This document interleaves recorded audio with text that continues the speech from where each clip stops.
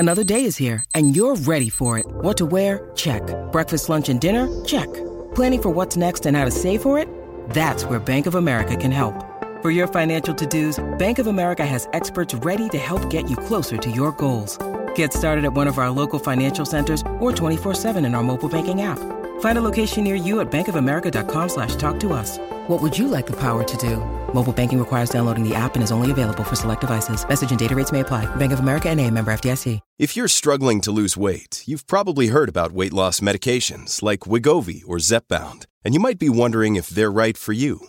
Meet PlushCare, a leading telehealth provider with doctors who are there for you day and night to partner with you in your weight loss journey. If you qualify, they can safely prescribe you medication from the comfort of your own home. To get started, visit plushcare.com/weight-loss. That's plushcare.com/weight-loss. plushcare.com/weight-loss. I was numb. I'd gone into freeze mode. I was manic, I was depressed, I was stuck all at the same time. And it was just this kind of frozenness. And I was lying on my bedroom floor facing one of those mirrored cupboard doors, and I could hear the kids upstairs, going to school, and I could hear all the normal sounds of daily life. And I was ready to check out. I was ready to die, and it's really calm about it. And I looked at myself in the mirror, and I couldn't see myself. Like, it was like this emptiness. And then this thought just dropped into my head, and it just said, what if you just kind of started again with just the clothes on your back and did it your way? No one to bother you, no one cares, no judgment, because, hey, you're willing to let go of everything. So why not just start with what you've got just here, and let's see what happens. And that notion of an experiment, let's see what happens, became my motto for the next kind of, let's say, 10 years. Hey everyone, welcome to Health Theory. Today's guest is Sarah Wilson. She's a multiple-time New York Times best-selling author who was named one of the 200 most influential authors in the world 2 years running. She also hosted the first season of MasterChef Australia, helping it to smash records and become one of the most watched seasons of any show in Australian history. As a passionate philanthropist, she donated all of the profits from her thriving I Quit Sugar initiative, and now she has dedicated herself to the tireless mission of helping to improve the health and mental health of people the world over, a commitment that has earned her a passionate audience that measures in the millions. And Sarah, the thing that I found most interesting about your journey is the sort of hard right from, or what may seem like a hard right from talking about sugar, all the sort of bodily health stuff, and then getting into anxiety with first we must make the beast beautiful. It's an amazing concept, super fascinating. Walk me through, what is the beast and how do we make it beautiful? And how did it come out of sugar? Yes, exactly. So the beast is essentially anxiety, and we have grown up, our generation, various generations around us have grown up with this notion that anxiety is a disorder, it's a problem. We've grown up with this idea that anxiety is something we should shut down, we should tame, we should really eliminate. And I've got bipolar. When I say I've got bipolar, I've been diagnosed with bipolar through the general DSM kind of format, and obsessive compulsive disorder, and have had general anxiety since the age of 11. So I've had to grapple with this idea that I've got some kind of disease or disorder. So I decided I was going to go off and try to investigate if there was another lens that I could see it through. And I'd been grappling with on-off medication, different approaches, and I went off on a 7-year journey to see if I could find a more beautiful way. What age was this? Oh gosh, it was from 35 onwards. Okay. Yeah. And by then, your career, you're smashing it, you're killing it. There's so many things that I left out of your intro, including being the editor of Cosmo in Australia. Yes. This is like a string of successes. Even though they're clearly, from reading your book, there are times where this was absolutely debilitating, but you're still able to build a pretty thriving life, which is what I want people to understand. Like there's an interesting notion that you bring to the table about basically, I don't think you ever use these words, but being a high functioning anxious person. Yeah, no, I definitely use those words. And I think what I wanted to do was create a conversation around not just living with anxiety and these, various so-called disorders, but thriving because of them. And throughout history, that was something that was accepted to a certain extent. So poets, scientists, artists, philosophers, the greatest thinkers, including wartime kind of heroes, politicians, Winston Churchill and so on, these people had bipolar and obsessive-compulsive disorder. Can you define bipolar? I think that's the one thing that maybe the average person doesn't have a complete grasp on. Yeah. It's a mood disorder that sees you swing from mania through to depression, sometimes in cycles as tight as within a day, sometimes over several months. And also the way that I approach my disorder and my interpretation of our culture's understanding of mental disorders as a little bit like a knotted ball of wool. We have this expectation that with some kind of drug or some kind of right therapy, we're going to find that original thread and unfurl it, and we'll live a nice, smooth, linear life, right? No aspect of life is like that. And when you've got a mental condition, that means you're particularly intense, that ball of wool is really knotted. And my aim in life is to loosen it up a bit, right? And create more space, and you modulate certain aspects of your life so that you can then head off and hopefully find ways to use it as what I call in the book a superpower. I want to ask, so it's a pretty powerful perspective, maybe the right word, to be in the midst of this, to have struggled, diagnosed officially with childhood anxiety disorder, to be diagnosed with bipolar at 21, to like sort of diagnosis after diagnosis. It's very powerful to be able to step back and say, I'm going to intentionally change my perspective. Yeah. What gave you that insight? Was it, you talk about pain being very powerful in the book, was it like just sort of hitting a pseudo rock bottom and saying, fuck this, like something has to change, or? Well, I think it was two things. The main answer, the meta answer is I was rendered choiceless, and that's quite often how most humans make dramatic change. It's actually something that has actually guided you to what I call the cul-de-sac of your existence. And you get to that cul-de-sac and you've got to make a decision. So at 34, I had quit my post as editor of Cosmo because I'd got Hashimoto's, and I was so sick I couldn't walk for 9 months. Whoa! Yeah, my hair had fallen out. I'd put on, I think, is it the equivalent of 40 pounds in 4 or 5 weeks. My nails had sort of... In 4 or 5 weeks? Mm-hmm. Whoa. Yeah. And, remember I came from a world of, the red carpet life and photos and all of that kind of thing, and defined in many ways by that egoic stuff. And then to become invisible, fat, hairless, nailless, no motivation, no source of income.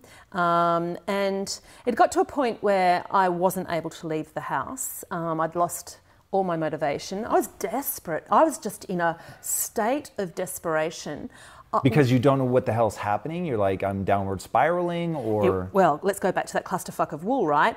I had that thought, and then I had the thought of I should be doing better, and I'm a fighter, Leading up to this point, I was doing sand running races, 24-hour mountain bike races. I was running to work and back every day. I was having 3 to 4 hours sleep, a bottle of red wine each night, 2 coffees in the morning, and I had Hashimoto's disease at that stage. And interestingly, talking about sort of being rendered choiceless, I commissioned a story on infertility and what's called the egg timer test, which was a big thing back then. Egg timer test? Egg timer test. It was a test that young women could do to see how many eggs they had left and how much time they had before they were not able to have children. Right. It's since been deemed highly inaccurate. However, I was the only person in the office who was at the right time in their cycle to do the goddamn test. And so, as life would have it, I do this test and they say, hey, listen, we hate to tell you, but you are going through perimenopause. And I was 34. You're never going to be able to have children. Something seriously is going wrong with your hormones. You need to get this checked out. So I ignored that test. Because you didn't like the answer? I did not like the answer. Okay. And so I ignored it for 6 months until my health ran down to a point, and basically I had no thyroid hormones. And by the time I presented myself to a specialist, they said I was weeks away from heart failure. Whoa. So that's how hard I went until I finally stopped, and I crashed. So to answer your question, the first thing is my body stopped me for me. That's how I see it now. Tell me more. So what do you mean? What is the hole that you're trying to fit into that wasn't you? The rat race, the climbing the corporate ladder, being successful? It was all that, exactly. It was that. It was also that A-type concept, that A-type construct that women, I think, in particular, of my age, my era, we very much were of that mindset where we had to beat the boys and we had to almost take on a masculine physicality, a masculine mindset. And I guess it really abrased my values because I grew up on a subsistence living property. I've got very anti-materialist values, always have. You know, I was the editor of Cosmo and never owned a handbag. I rode a bike to work every day. I never owned a hairdryer. So, yeah, I was regarded as odd within the building. And that was okay for a while. And then it was, you know, revenue was starting to fail. It was when magazines were starting to suffer. And it all became less about creating amazing content as about satisfying advertisers. And that cycle has obviously tightened and tightened and tightened around the world now. And I didn't think it was right. And there were things that I was having to do and decisions I was having to make that did not sit with my values. And fortunately, I've got a mechanism, an internal mechanism, that if I don't listen to my values, it explodes out of me. But yeah, at 34, after all of this happened, the sickness, totally living in this space of being redundant, you know, and invisible. I want to stop you this time. Yeah. What do you mean invisible? Well, I was in the public eye and all of a sudden I was, you know, fat, hairless, infertile. And I was physically and actually invisible in the sense that I was pretty much housebound. Okay. And amidst all of this, as life has it, my car was stolen, my surfboard was stolen, my bike was stolen. Good run. Yeah, it went on and to the point where it became comical. And your friends drop off. And I think with chronic illness, it's, you know, very often said that at first you get a bit of love and attention, and then, you know, over time it becomes monotonous for people, you know, there's no improvement, monotonous for yourself. And I just wasn't engaged with the world, you know, so I was invisible in that sense. I wasn't down the street meeting strangers and saying hello to the barista who made my coffee because I wasn't leaving the house. So there was a moment where I'd been awake for 3 days. Oh, God. And I was lying on my bedroom floor. I'd not left. Because your mind is racing, or what's going on? Well, let's go back to that ball of wool analogy, or even just let's imagine just all these thoughts are coming in and all thoughts are coming out. Yeah. And when that happens, the net kind of movement is zero. I was numb. I'd gone into freeze mode. I was manic, I was depressed, I was stuck all at the same time. And it was just this kind of frozenness. And I was lying on my bedroom floor facing one of those mirrored cupboard doors, and I could hear the kids upstairs, you know, going to school, and I could hear all the normal sounds of daily life. And I was ready to check out. I was ready to die, and it's really calm about it. And I looked at myself in the mirror, and I couldn't see myself. Like it was like this emptiness. And then this thought just dropped into my head, and it just said, what if you just kind of started again with just the clothes on your back and did it your way? No one to bother you, no one cares, no judgment, because, hey, you're willing to let go of everything. So why not just start with what you've got just here and let's see what happens. And that notion of an experiment, let's see what happens, became my motto for the next kind of, let's say, 10 years. And I literally got up and weird stuff started happening, like just bang, bang, bang, because I honestly didn't care. I had nothing to lose. And so I made a commitment to myself that I would remember that that's what I'd committed to. I would start off again with just the clothes on my back, and I would live by my values, and I would promise never to get caught up again. And that's what enabled me to go off and explore things, ring up His Holiness the Dalai Lama, whoever it might be, asking questions.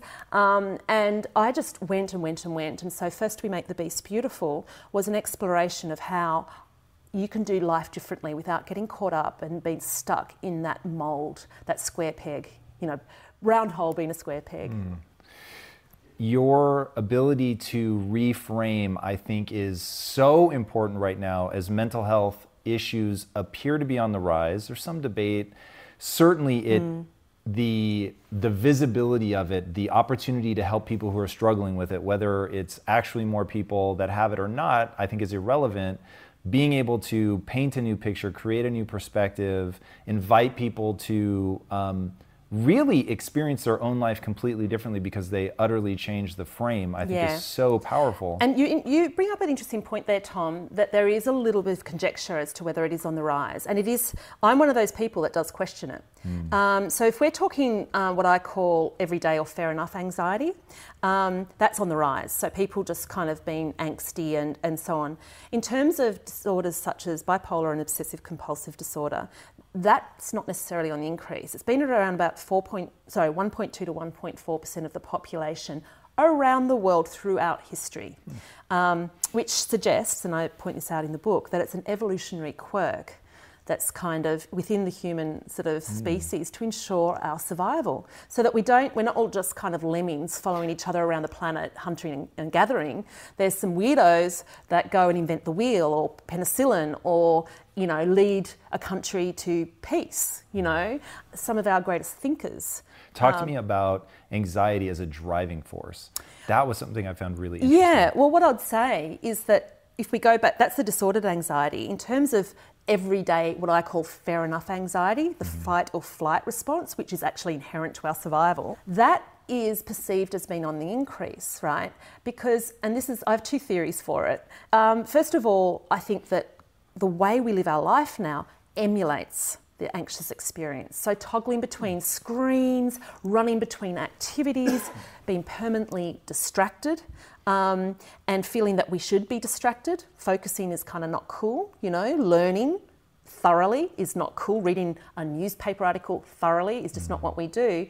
That emulates the same hormonal response in the brain, the fight or flight response. And so we are perceiving an anxious life because we are living a lifestyle that sort of creates that hormonal response. So there's that aspect of things, and also that A-type, busy kind of notion is revered. How are you? Oh, I'm so busy. That means you're on track.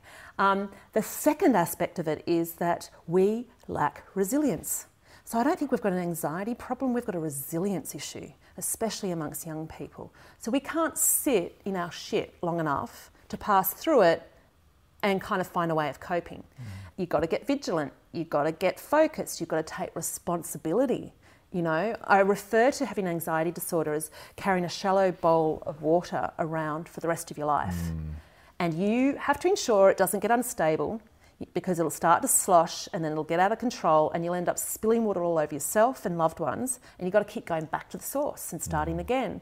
And there's a responsibility that comes with having this condition, and that's what I really try to instill in people. So how can anxiety be something that you can actually use as a force of good? Well, one way we can perceive it is to understand the biology of it and how it all works in the brain. And what's interesting is that excitement and anxiety stimulate the same chemical response in the brain. And so there's some techniques in the book that I share where when I'm anxious, I actually really go through a process of choosing to see it as excitement. And quite often it is. And I think I've actually heard you talk to somebody, maybe Sam Harris, about this on one of your podcasts. It came up briefly. It has definitely come up. I am a little conflicted about this, and maybe because I'm bad at it, and I'm very open to trying to get better. Anxiety for me is like a self-reinforcing loop in the way that excitement is not. And so there's something to anxiety that is far more sinister. That's why I found your book so interesting, is it was the first time where somebody said, well, whoa.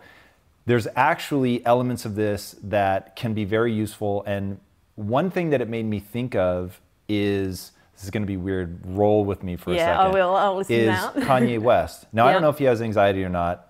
I'd be a little surprised if he didn't have something approaching mania at times.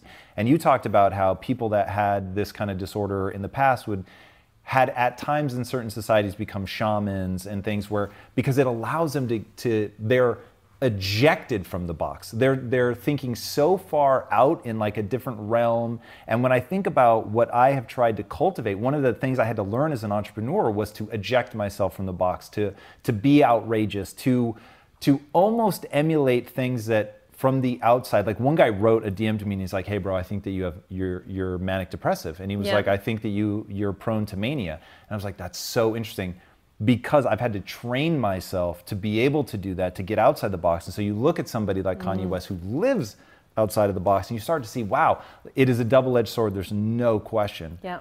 But in terms of breaking frameworks, in terms of, like you said, that Hashimoto's, as terrifying as it is, actually forced you out of a framework, forced you out of a way of thinking, left you in the cul-de-sac of your life, no choices. And so there is something really, really interesting. So why do you dispute the notion So, that yeah, you can going back to that- reframe anxiety as excitement at times? You know, as a I will say this. I think it's amazing advice. I will only give you my limited experience having tried it and come up wanting. So when I am really getting anxious, it's a positive feedback loop. And you talk about this in the book. I laughed out loud. When you say, like, being afraid leads you to run and running makes you feel better. Yeah. With anxiety, it only seems to make you more anxious. And I was like, yes, that is exactly it. It's so fucking weird. So the thing that makes me anxious is anxiety. Yeah. So I can even get anxious just by being around someone who's anxious. Yeah. Because that like reminds me, being cold, which has the same physiological response for me, makes me anxious. And then like once the anxiety starts, like it just fucking snowballs. Yeah. And so my whole thing is I need to interrupt that mode. And it may stem from it doesn't quite feel like framing, but it definitely stems from, at least partly, the fear, right? So I'm thinking, oh, the anxiety is going to make me perform worse, and that's bad, and then I'm worse, and so because I'm worse, that's a reason to worry. And so like I get that there is very much a mental game. Yeah. But the mental game has always felt like I need to interrupt the positive reinforcing loop. What you're saying is that when you're anxious, one of the things about being anxious is it's very hard to stop and actually say to yourself, okay, let's calmly rethink this, let's reframe it as excitement. It just doesn't tend to happen, and I totally get that. Look, there's a couple of things in terms of that notion of, I mean, the worst thing about anxiety, as you say, is that we get anxious about being anxious, and then we get anxious about being anxious about being anxious, and so on and so forth. And there doesn't seem to be an end point. With hunger, we can eat. Most of our pain can be satiated with something else. With anxiety, there doesn't seem to be something that is the end point, that is the satiation point, and so on we go. So we do have to we've got to create our own end point. One of the things that I found that really resonated with people is that there was a study that showed that a panic attack, for instance, which is how a lot of people experience anxiety, only ever lasts 20 to 30 minutes. Now, if you know this, right, just learning it, reading it in my book, you can actually, maybe not the first or the second time, but the third time you have a panic attack and berate yourself and go on that spiral, you can actually say to yourself, hang on, this is only going to last 20 or 30 minutes. I can sit through this. I'm sure I can be resilient enough to last 20 to 30 minutes of agony if I know that I'll come out the other end and we'll be all cool. So one of the salves that I mention in the book is to read and learn and have new conversations. If we stay in this notion of anxiety being a disorder and that's the end of the story, we're going to stay anxious about being anxious, looking for pills, outward fixes, which, as you know from my book, is part of the anxious condition. Searching outwards when the salve is about coming inwards, doing the work to come inwards. Our culture sends us out, ricocheting outwards to pills, self-help books, new gurus, next, right? That's anxious about being anxious. You go and look for more. It's the wrong way to go back. We've got to kind of come back in. And so it is practice. It's about reading, having different conversations. It's about also sheer years on the planet. And I really like the Stanford address that Steve Jobs gave, and I'm sure you know it, where he talked about how you get old enough where you can look back and join the dots, and you realise that all the things that made no sense at the time, they all link up and they create a story. I mean, he went and sat in on a typography class in the early 90s or late 80s. Yeah. Made no sense at the time. Well, we all know it was kind of crucial, right? So for me, this is what I often say to young people, is just trust is going to lead somewhere. And so sometimes that notion of being able to sit and reframe things, even in the wildest of anxiety spirals, it is about just kind of over the years reminding yourself, reading more things, feeling what works, and going, oh, that's right. And I do think meditation as a discipline, as a practice for that kind of thing, that ability to stop, find a space between all the words and all the stuff, to regroup, refocus, and be vigilant, is non-negotiable. So there's maintenance so that you can modulate. And then there's stuff that you need to do when you're in the wildest of panics. It's a two-pronged approach, and that's how I live my life. Talk to me about meditation. That has been the game changer for me. And when I think about the hardest things that I've gone through in my life, thankfully they came after I learned how to meditate. And whoa, when I think about what that could have been like if I didn't know how to, at a physiological level, break the spiral of anxiety. It's not good. So you've sort of tongue-in-cheek said that you're a terrible meditator. That will resonate with so many people. One, walk people through, have you improved? And if you haven't, why it's still powerful? Okay, so yes and no is my answer to that one. Have I improved? I've been meditating for almost 10 years. Have I improved? No, I'm still a crap meditator. However, that is the beauty of meditation. The crappier you are at meditating, the more benefits you get. Why is that? So meditation, as we know, is a practice. There's no end point, there's no perfection to it. What I feel is, especially in our contemporary culture, the real benefit of meditation, and it doesn't matter whether you're meditating on a flame, a mantra, your breath, whatever it might be, everybody within meditation is instructed to come back, right? Come back to the breath, come back to the mantra. And I do a Vedic style, and there's a Sanskrit word, sukshma, which means effortlessly and innocently. So you use sukshma to gently come back. And I sort of think of as sort of a child that wanders off, and you just gently bring it back, and your thoughts go off. You're a crap meditator. You're thinking about what you're going to eat afterwards and what you want to do, and oh God, this feels really great. I'm going to write a blog post about it, whatever it might be.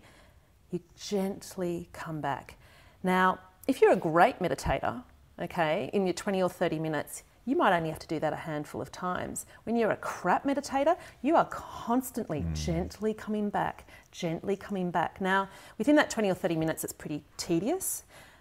But what you're doing is you're retraining synapses in your brain that basically say, sukshma, sukshma, keep coming back, wandering off, come back.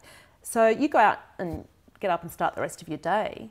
You have slowly, over 10 years, reprogrammed your brain to do that in the rest of your life.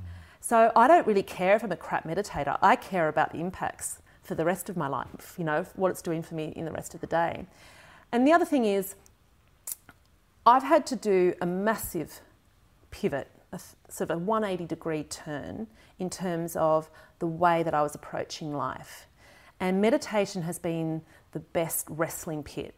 Me versus my ego, Sometimes my ego wins, and sometimes little I, big I wins, And that is a really important process to go through and to be alive to. And if you don't have that as a daily, disciplined, responsible regime, I think it'd be almost impossible to find a calm spot with your anxiety where you can come to use it and thrive with it. But over the years, I've got looser with it. I've felt that I needed to individualise it. So I bring in some somatic theory, and I do feel that a lot of healing and shifting can come from your body. What's somatic theory? Well, it's to do with your body, using different aspects and feelings in your body. We hold so much emotion in different parts of our body, and this is an area that's quite old, but it's having a bit of a revival at the moment. And you mentioned before the flight, fight or freeze response. And animals, often when they've got that really primal fight or flight thing going on, it gets released because they either run or they tear something to shreds, and survive. And there's a release for that kind of cortisone or adrenal kind of surge, which is very, very natural. And then it all drops off. With so much of human anxiety, which is kind of generally involved in an office or a relationship, sitting on the couch, we don't have an outlet for it. We're not allowed to scream, we're not allowed to bolt, we're not allowed to fight. We've got to bottle it up. And so animals and presumably humans, back in caveman days, we had an opportunity to flee.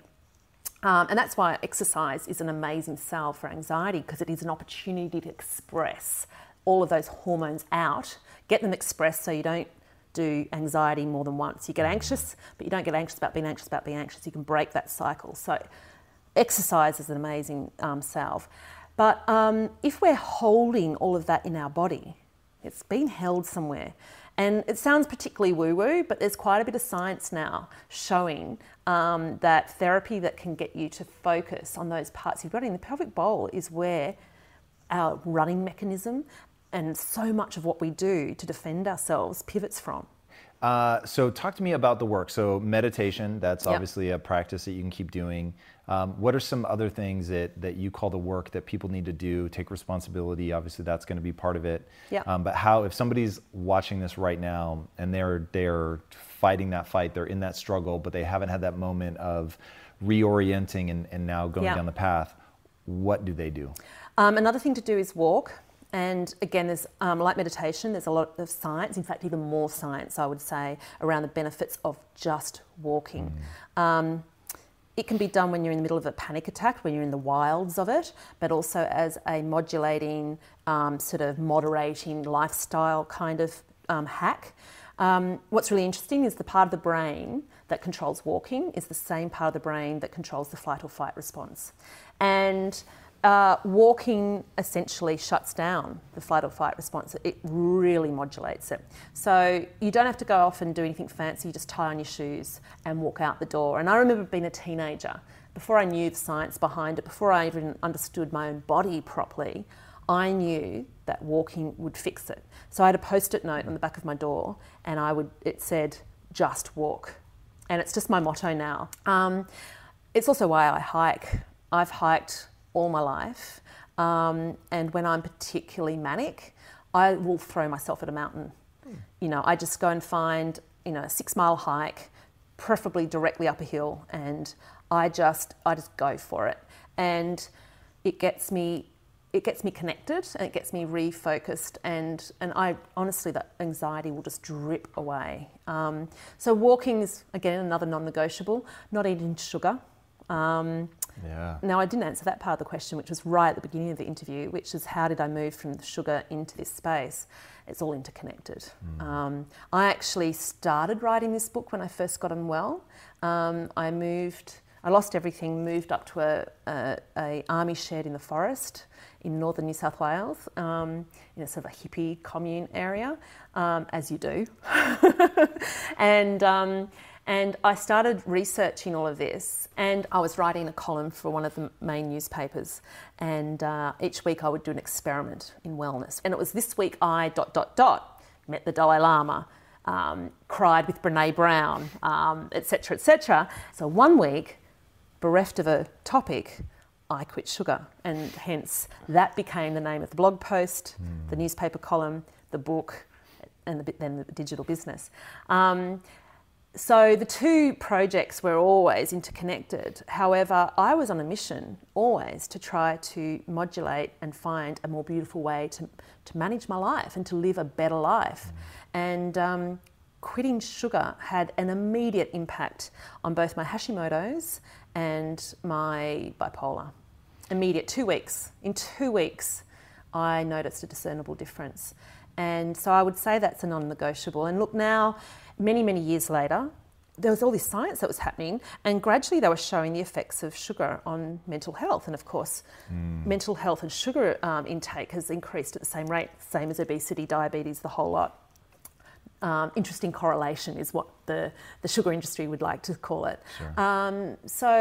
Now we see studies that show there's a clinic in Switzerland that ran a trial giving some bipolar patients a tablet, and the rest, all they did was take sugar out of their diet, and the latter group did a hell of a lot better. And what they found is there's a connection between uric acid and bipolar, and uric acid is produced when we eat too much sugar, etc. So there's a lot of science happening in that area, but we also do know now that it's not about a chemical imbalance in the brain, it's more about gut health. Crazy. It is crazy how much the gut impacts neurotransmitters. I heard you talk about serotonin and how 80% or more is stored in the gut. The first time I heard that, I was like, is that a typo? Yeah. Like, it is utterly fascinating to me that, and speaking personally, 6 years ago, I didn't even know what a microbiome was. I didn't know that we had one. I had no concept of that whatsoever. And now realizing that it's like a second brain, essentially, your enteric nervous system. One, there are more neurons from your esophagus to your anus than there are in a cat brain. It's insane to think that there are that many neurons, just like you have in your brain, in that space. And then to think that there are more cells in your body that are bacterial, viral, fungus than there are human cells by a lot. And that they can communicate both ways is really that weird. whole notion of cutting the head off from the rest of the body, sort of since Descartes, has dictated the whole way we see mental illness. And we're now unifying the two, and we're starting to really question some of the science. So that whole chemical imbalance science, by the way, in the last, I think, 2 to 3 years has been completely debunked. And guess what? Guess who came out with that science? Oh, the first drug company to provide a pill for anxiety, which, by the way, was in the late 70s, a year or two before anxiety entered the DSM as a official disorder. So these are all the questions we've got to ask. Sugar as well is just as controlled by various influential groups, and you've got to ask robust questions about that. The great thing, just to go back to some of the stuff that people can do, is that it's all free. It's all free. It's a bit hard. Meditation. Meditation is shitty, right? But you just do it. We're a generation who learnt to clean our teeth twice a day and to wear seatbelts. We got over it pretty quickly, right? There's a generation now that'll have to get used to not carrying plastic bags. You get used to it, Humans are pretty good like that. So meditation twice a day, you just do it, non-negotiable. Walk. One of the best things you can do for your health, particularly your mental health, is to sell your car. Bit hard in LA. Interesting. So that people will walk. So that you walk. I haven't owned a car for many, many years. I walk everywhere, absolutely everywhere. And it's a mental health strategy, and it forces me to walk. So walking, not eating sugar, and eating a whole food diet. And if you want to know another really simple tip in terms of wellness, just learn to cook. When you stop eating sugar, you stop eating processed food, which means you've then got to buy real food, which means that you've then got to cook. So just learn to cook. Stop eating packaged foods. It is a silver bullet straight through to kind of stable mental and physical well-being. These are not expensive things. These are things our grandparents used to do. They kind of sound boring and really unsexy because people want the thing with the TM on it, right?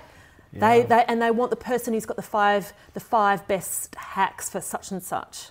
But really, some of what we need to realise about where we need to head politically, spiritually, physically, is that it might just be a bit more ordinary than we're used to. And that's a good and beautiful thing. Which makes sense. Like when you think about just stripping things down to their essence, getting back to first principles, what are the things that are more likely to work? It's going to be physiological, what I call physiological hooks. So meditation, right, is a physiological way to interrupt like the thought patterns and all that, but using something that evolutionarily we would have anyway. eating whole food whenever you can, getting, things you can trace back where it came from. Yeah. And I will say that I am so sad that I missed the obviousness of the first principles of this, that what your food ate matters. You couldn't have convinced me of that 10 years ago. Like, it just seemed so ridiculous to me. Yeah. And now that seems so patently obvious. When you think about the fact that your cells turn over every 7 years, some much, much faster than that, you're made of the things that you eat. And if you're made of the things that you eat, the things that you eat are made of the things that it ate. So it's like... Or didn't eat. Yeah. How it was formulated in a lab somewhere by a multinational company with a vested interest in seeing you addicted to their product. Yeah. I mean, that's the frightening thing. And the best thing you can do is stick it up the system by cooking your own food, and don't buy stuff from packets.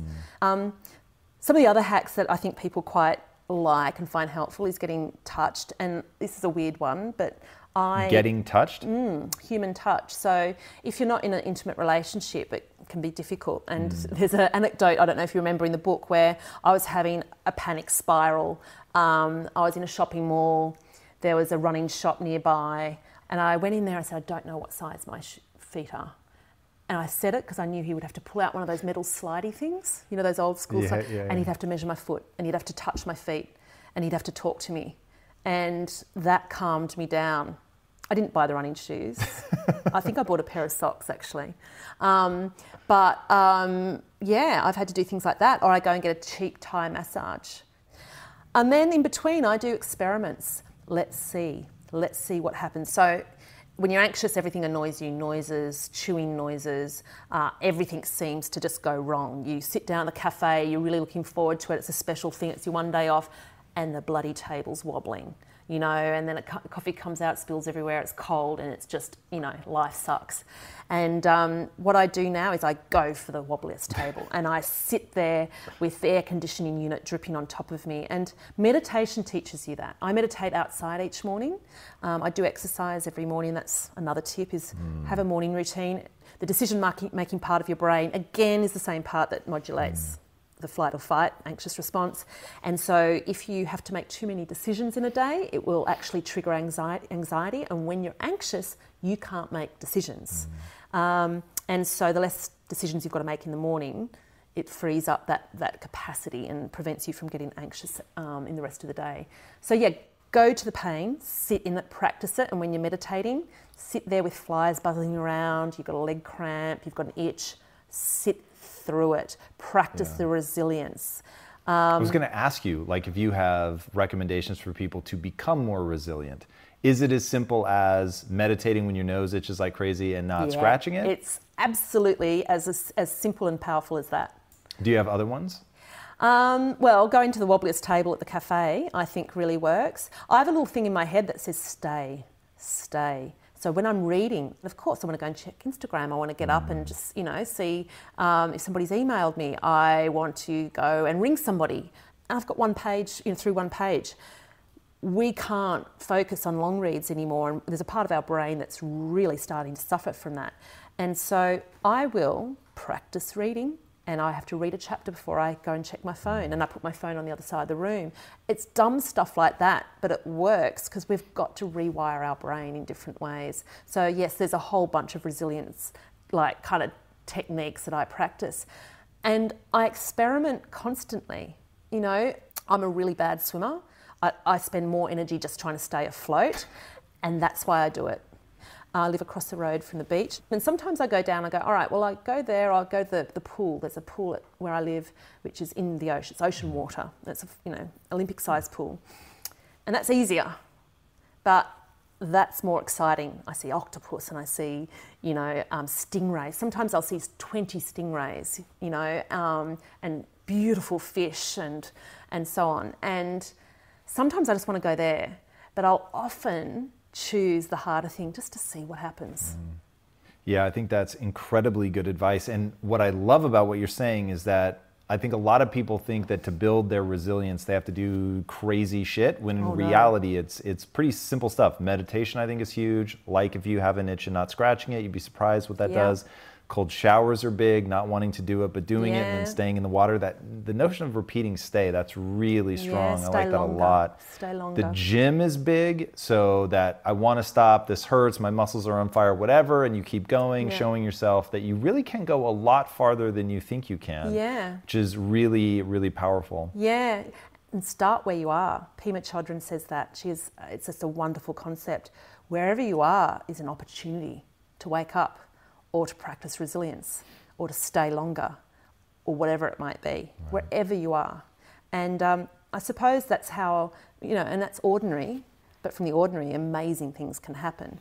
And apart from anything else, it gets you mindful, all of these things get you mindful. They can seem draconian, they can seem kind of a bit rah-rah, but mostly it's about the vigilance that you apply while you're doing it. It really doesn't matter what you do. Morning pages, there's all kinds of things. Going to the gym, as you say, cold showers. We see these fads coming in and out, but they all have the same principle, don't they? And that is vigilance, applying yourself to something that's just a little bit painful. Yeah. No, I love that. I love that. Where can people find the book? Well, it's pretty much anywhere. First, we make The Beast Beautiful. It's on Audible, it's on Apple, it's in bookstores around the country. And you can also buy it via my website, sarahwilson.com as well. Amazing. And where should people connect with you if they want to learn more, know more, say hi? Well, I do a lot of my stuff, a lot of my hiking experiences on my Instagram, which is, it's _Sarah Wilson _, but if you just put in Sarah Wilson, it should be in there with 2 little happy feet at the end of my name, beginning and the end of my name. That's probably the best spot. And then sarahwilson.com as well. Nice. What is one change that you would have people make that would have the biggest impact on their health? Look, we've been talking about it a fair bit. I would say walking. Really? And I would say, Interesting. I'd go one step further. I'd say hiking in nature. Okay. I think there's a lot to be learned from going into nature and from what nature can mirror back to us. I think Tell me more. I don't understand that.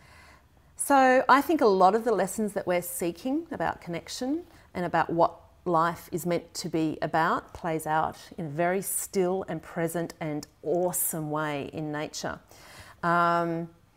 We are a species that responds incredibly well to awesomeness, and getting an overwhelming sense of how we are both small and therefore we can back off a bit, but then we're also part of something just infinitely enormous.